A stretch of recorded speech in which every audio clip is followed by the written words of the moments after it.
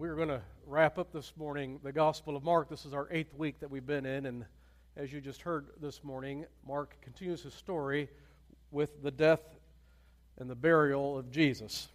It was just as Jesus had predicted and attempted to explain to his disciples on several occasions. We saw that throughout the Gospel, that when he got to Jerusalem, he would eventually be betrayed, he'd be handed over to the chief priest, he would be put to death, and he would be buried. And yet, in spite of all of his predictions, this is a crisis of epic proportions for his apostles. For in spite of those warnings and predictions, they never imagined that these events would be unfolding, at least not for their Messiah. In their mind, their Messiah doesn't die like this. And as Jesus underwent the horrific suffering and ending, his disciples are nowhere to be found. They're not mentioned in the Gospel of Mark. In fact, for Mark, it is only the women who had been following Jesus who are mentioned. They're a distance away, but they're still paying attention to what's taking place. For both Matthew, Mark, and Luke, they have the apostles, those who are closest to Jesus, just simply disappearing. And their absence is notable. It's only the Gospel of John that talks about the disciple John being there with Jesus' mother, Mary, at the scene. But if I could take us back full circle, what we just heard was at the end, it is not insignificant that when Jesus dies, when he breathed his last, when in a dramatic display, the curtain of the temple that would have separated the Holy of Holies from the rest of the compound is torn from top to bottom. It is a Roman Gentile, a centurion, who confesses what Mark told us from the very first verse. Now, don't forget, as we've been talking about, who is Mark writing to? Most likely to Roman Christians who live in Rome. They would not have missed the significance that one of the final words about this man comes out of the mouth of a Roman centurion. In Mark 15, verse 39, it says, when the centurion who stood there in front of Jesus saw how he died, he said, surely this man was the Son of God. Which echoes Mark's very first verse of the Gospel, where he says, I'm about to tell you the beginning of the good news that Jesus the Messiah, about Jesus the Messiah, the Son of God. And Mark's audience would not have lost the significance of having a fellow Gentile have such a significant moment to declare Jesus is the Son of God. But as you finished Mark chapter 15, here's what troubles me about the gospel, that I find challenging, that I find a little bit suspicious isn't the right word, maybe just difficult, and that is that Mark doesn't answer for us a very important question. If you were to be a journalist, you would go to school and they would teach you right off the bat, there are important interrogatory questions that you need to ask. The who, what, when, why, how, those questions. Very important as you're writing your piece. Unfortunately, Mark does not have all of the elements. You would get done with chapter 15 and in your mind, you would know a lot. You would know the who, we're talking about Jesus of Nazareth. You would know the what, it's his capital punishment, he's actually put to death. You would know the when, it was during the Passover week, and you would know the where, it was in Jerusalem. But what Mark leaves out is the why. Why did Jesus go to the cross? Why was it necessary for him to die? Now, on the surface, there might be answers that you could give, like, well, he had conflict with the Jewish leaders, collusion with the Roman authorities, he was betrayed by a disciple, but that doesn't really answer why, at least from a theological perspective. Why did Jesus have to die on a cross? What's the significance of that? What does that mean for us? Why couldn't God just go, you know what? I'd rather just skip this part of it. In fact, isn't that what Jesus asked him when he's in the Garden of Gethsemane? Think about this. The Son of God, one of his prayers goes completely unanswered by his Father. And it is this prayer. Listen, if it be your will, let this cup pass from me. And what is Jesus saying? If I could get out of this crucifixion thing, I would like to. And God says, the Father says, you're going to the cross. And the question for us that Mark does not answer is, why? Not once does he try to give us any help in deciding or figuring out why. And so, what we are left with is to later authors and the later church to figure out why crucifixion. And the answer to this question has been called the doctrine of atonement. And there isn't just one singular doctrine or an explanation to why, in regards to why Jesus died on the cross. But several attempts have been made to explain atonement. So let me share with you 4 doctrines, 4 theories of atonement as to why the cross. Now, most would say all of these theories, or at least begin in the foundation that that God is both loving and just. That the story of the cross is born out of God's love and also out of his justice. And perhaps the most famous passage of the New Testament. This is when you go to the sporting events. You see the guy with the clown hair. He's holding up a sign. And you remember what verse is on it? It's John 3:16, which reminds us of God's love. It says, "For God so loved the world that He gave His one and only Son, that whoever believes in Him shall not perish but have eternal life." There's something in God's crazy in love with you nature that's why the cross. And at the same time, God is just. And because of the justice of God, it requires that for us to have that at-oneness, which is what it really means to say atonement, our sin had to be paid for. That I've screwed up, you've screwed up, I've got sin, you've got sin, and the justice of God requires something because of that sin. And the doctrine of atonement that says it is Jesus who came and paid that for us. Propitiation is the big fancy word for it. It's found in places like Romans chapter 5, verse 25, where Paul says, God presented Christ as a sacrifice of atonement. The Greek word here is hilasterion. It came to denote the mercy seat on the Ark of the Covenant. It was the place where the high priest would sprinkle blood as a propitiation or reconciliation by the blood sacrifices back to God. It has its antecedents in the book of Leviticus, chapter 16, verse 15. It says, "He shall then slaughter the goat for the sin offering for the people, and take its blood behind the curtain, and do it as he did with the bull's blood. He shall sprinkle it on the atonement cover and in front of it." That's the Ark of the Covenant. In this way, he will make atonement for the most holy place because of their uncleanness and rebellion of the Israelites, whatever their sins have been. He is to do the same for the tent of meeting, which is among them in the midst of their uncleanness. Now what happens is Paul takes that same analogy of what the blood of those sacrifices does in terms of atoning for our sins, and now he applies it to Jesus on the cross. And he'll say this at the end of verse 25 of Romans 3, "Through the shedding of his blood to be received by faith." He did this to demonstrate his righteousness because in his forbearance he had left the sins committed beforehand unpunished. He did it to demonstrate his righteousness at the present time so as to be just and the one who justifies those who have faith in Jesus. Or it's Jesus' disciple John who will say this in 1 John chapter 2, verse 2.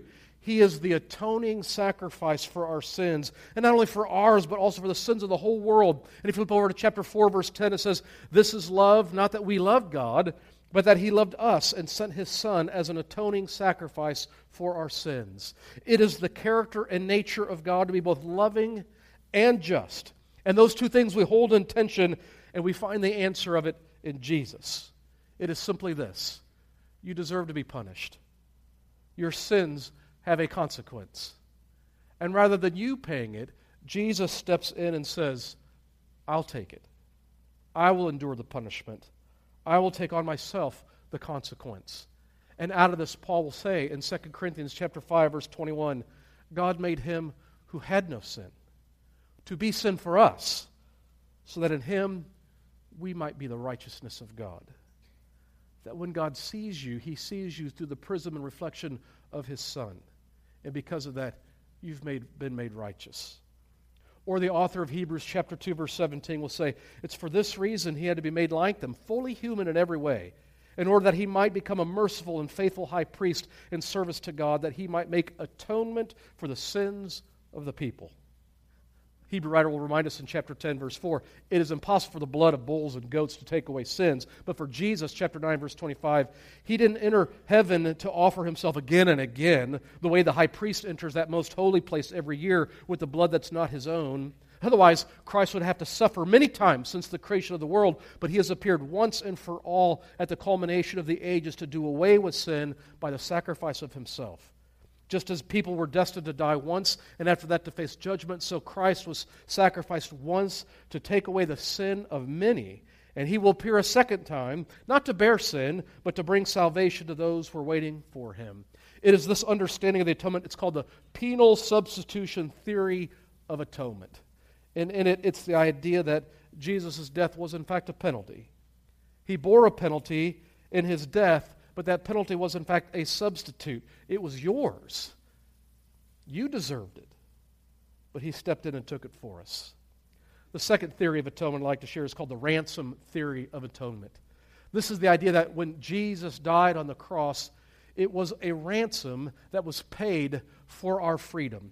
Essentially, this theory claims that Adam and Eve sold humanity over to the devil at the same time as the fall, hence requiring justice required that God pay the devil a ransom to free us from the devil's clutches. But God tricked the devil into accepting Christ's death as a ransom, for the devil didn't realize that Christ could not be held in the bonds of death. And once the devil accepted Christ's death as a ransom, this theory concludes justice was satisfied and God was able to free us from Satan's grip. This is the idea that Jesus redeemed us.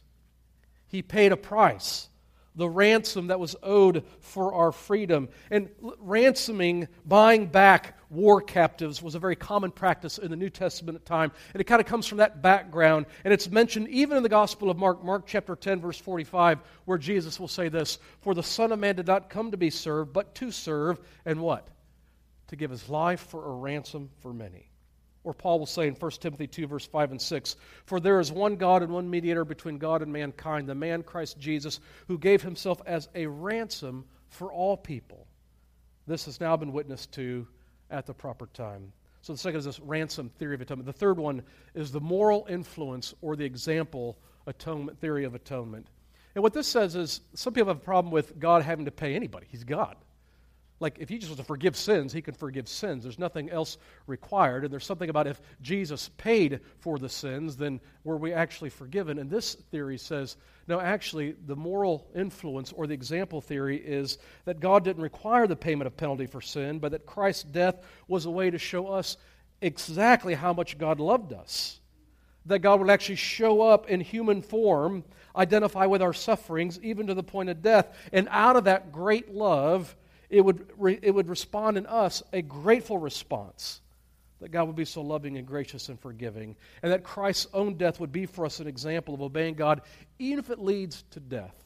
You get this from passages like 1 Peter chapter 2, verse 21, where it says, "To this you were called, because Christ suffered for you, leaving you an example, that you should follow in his steps. He committed no sin, and no deceit was found in his mouth. When they hurled their insults at him, he did not retaliate. When he suffered, he made no threats. Instead, he entrusted himself to him who judges justly. He himself bore our sins in his body on the cross so that we might die to sins and live for righteousness. By his wounds you have been healed. For you were like sheep going astray, but now you have returned to the shepherd and overseer of your souls." Or, as Paul reminds us in Romans chapter 2, verse 4, do you show contempt for the riches of his kindness, forbearance, and patience, not realizing it is God's kindness that's intended to lead you to repentance? Not his wrath, not his anger, his kindness. And where do we see the manifestation of God's greatest act of kindness and love towards us? On the cross. And there's something in that when it captures our heart, makes our heart draw to God and draw to Jesus, and it has the power to actually transform us and change us. And if you just read a straight reading of the Gospel of Mark and the narrative of the life and death of Jesus, you'll see over and over again, he naturally highlights Jesus' radical life of obedience. And this is an instruction to us on how we should live. And finally, the fourth theory of atonement, and probably my favorite, is Christus Victor, which is Latin for Christ is victorious. It's the idea that the reason why the cross was necessary was it was at the cross that Jesus delivers a defeat to Satan and the demonic. And he overcomes evil with love. This is what Hebrews says in chapter 2, verse 14 and 15. "Since the children have flesh and blood, he too shared in their humanity so that by his death he might break the power of him who holds the power of death, that is, the devil, and free those who all their lives were held in slavery to the fear of death." Or 1 John chapter 3, verse 8, "The one who does what is sinful is of the devil, because the devil has been sinning from the beginning. But the reason the Son of God appeared was to destroy the devil's work." And what you see in the Christus Victor view is the total biblical narrative as it describes God's ongoing story of conflict with and ultimate victory over cosmic and human agents who oppose him and who threaten his creation. You'll see this idea of spiritual warfare throughout Scripture, but notably in the New Testament. So we can see things like, according to the New Testament, the central thing Jesus did was drive out the prince of this world, John chapter 12, verse 31. He came to destroy the works of the devil, 1 John 3:8. He came to destroy the one who has the power of death, that is the devil, in order to free those who all their lives were held slavery to the fear of death, Hebrews 2:14 and 15. Jesus lived, died, and rose again to establish a new reign that would ultimately put all of his enemies under his feet, 1 Corinthians 15:25. And though the strong man was fully armed, one who was stronger than he had finally arrived who could attack and overpower him, Luke 11:21 to 22. And while the cosmic thief comes only to steal and kill and destroy, Jesus came into the world to vanquish the thief so that all may have life and have it abundantly, John 10:10. Jesus disarmed the rulers and authorities and made a public example of them, triumphing over them, Colossians 2:15. In a word, Jesus came to end the cosmic war that had been raging from time immemorial and to set Satan's captives free, Luke 4:18 and Ephesians 4:8. That in the cross, the ultimate defeat of evil came, surprisingly, in death. Love there defeats evil. Amen. And maybe it's a combination of all of those theories. The cross of Jesus is definitely deep enough to afford us different thoughts and different emphases, but it's the church that later has to wrestle with Jesus' death. They're put in a position of having to listen to the Holy Spirit and try to answer the question that Mark does not, and that is, why? To see in this moment what began as nothing but complete disaster and tragedy to, oh my goodness, I think this is God's greatest triumph. That God was doing what no one imagined, taking on himself via his Son what was necessary to deliver a blow to Satan. God was fulfilling his promise to actually enter into the history of the world and restore what he wanted from the very beginning. He was making a way for his creation to be reconciled back to him, for us to experience at oneness, atonement, with the creator of the universe. And what that means is your sin cannot separate you from God. And I don't care what your sin is. It does not have power over the death of Jesus. That what Jesus does on the cross has ultimate sway and power even over your sin. And this is what we remind ourselves every week when we come to the table to take communion. That God and Jesus reconciled us back to himself, and because of that, nothing can separate us from the love of God. And just in case you need to hear that one more time, listen. Nothing can separate you from the love of God. Amen. Not what you did yesterday, not what kind of week you had this past week. Whatever it is that's coming to your mind right now as the greatest failing in your life, the thing that you would be totally humiliated and embarrassed to say to anyone around you, listen, nothing can separate you from the love of God. Nothing. And this is what we remind ourselves when we gather at this table. We take of the bread, we take of the cup. We remind ourselves of the story that Mark told us. That because of the cross and the death of Jesus Christ, a price has been paid that has reconciled us, who's made us at one with God. And this is why Paul can very triumphantly say in Romans chapter 8, verse 31, what then shall we say in response to these things? Listen, if God is for us, who can be against us? He who didn't even spare his own Son, but gave him up for us all, how will he not also, along with him, graciously give us all things? Who will bring any charge against those whom God has chosen? It is God who justifies. Who then is the one who condemns? No one. Christ Jesus, who died, more than that, who was raised to life, is at the right hand of God and is also interceding for us. Who shall separate us from the love of Christ? Trouble? Hardship? Or persecution, or famine, or nakedness, or danger, or sword, as it is written, for your sake we face death all day long. We are considered as sheep to be slaughtered. No.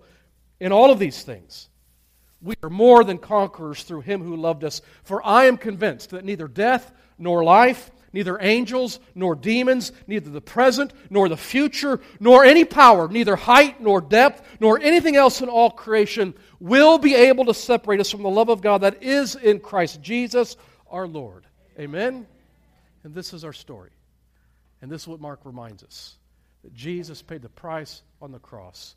So I want to invite everyone this morning, if this is your first time or you've been here for 200 times, everyone is welcome to these tables to take a little bit of the bread and the cup and then to remind yourself again of this truth. Nothing can separate you from the love of God. Nothing. Let's pray as we prepare for communion. God, we give you thanks for this morning and for the story and for what it means for us that you were willing to pay an ultimate price to literally bankrupt heaven by sending the Prince of Heaven to this earth to die a death on a cross that would ultimately deliver a blow to Satan and win for you and for your kingdom victory. And so all the things, as you paid a ransom, as you substituted what was rightfully ours with your Son, we give you thanks. And now, as we take of this bread and take of this cup, remind us again how crazy in love you are with us. This is in Jesus' name. Amen.